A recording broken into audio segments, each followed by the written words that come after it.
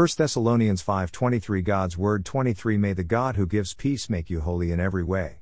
May He keep your whole being, spirit, soul, and body, blameless when our Lord Jesus Christ comes.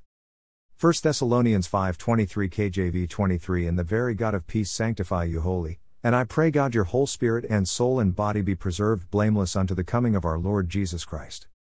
1 Thessalonians 5:23 AMP 23 And may the God of peace himself sanctify you through and through, separate you from profane things, make you pure and wholly consecrated to God, and may your spirit and soul and body be preserved sound and complete, and found blameless at the coming of our Lord Jesus Christ, the Messiah. I trust that you have caught the theme in the scriptures listed above. You, me, we are all composed of three parts, distinct but operating within one frame. It is your spirit that God breathed into and gave you His life so that you could exist. Without His Spirit within our spirit, we would not have any life, movement or being of any kind. Check out Acts 17:28. Acts 17:28 AMP 28 For in Him we live and move and have our being, as even some of your own poets have said, for we are also His offspring. Then He placed a soul in us to work with our spirit, helping us to outline our strengths and weaknesses, our ways of being and doing. I like to picture it like it has been stamped onto my spirit or interconnected somehow, perhaps weaved together is the best phrase. When other people describe us, they are usually pulling from this area to help someone else get a picture of what we're like or how we are in situations. The soul itself is comprised of three parts also, the mind, the emotions and the will. I have often heard of the soul referred to as the following, the thinker, the feeler and the chooser.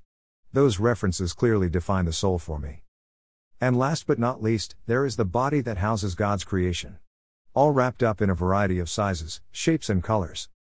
So, what do we do with this information about being a three-part being? We must come to understand that in order for us to appreciate who we are, we have to understand the huge significance of where our source of life has truly come from. It has come from the one who has made all things for His pleasure. John 1:3 AMP 3 All things were made and came into existence through Him, and without Him was not even one thing made that has come into being. And every part of our being has value.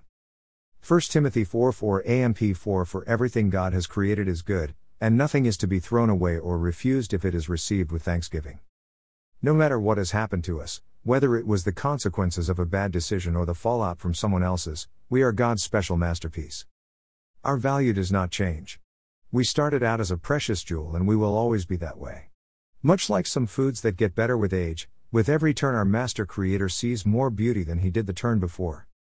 Our value will not depreciate because life's circumstances or the world says that we should, but we will continue to increase in our worth because the one who made us is within us. Our innermost being is weaved or been made one with the one divine being. He valued us so much that He deemed it right to live with us inside this intricate framework we call a human being. You have value, you have worth. I have value, I have worth. We have value, we have worth. #WordInfusionT #It's tea time #All the pieces fit.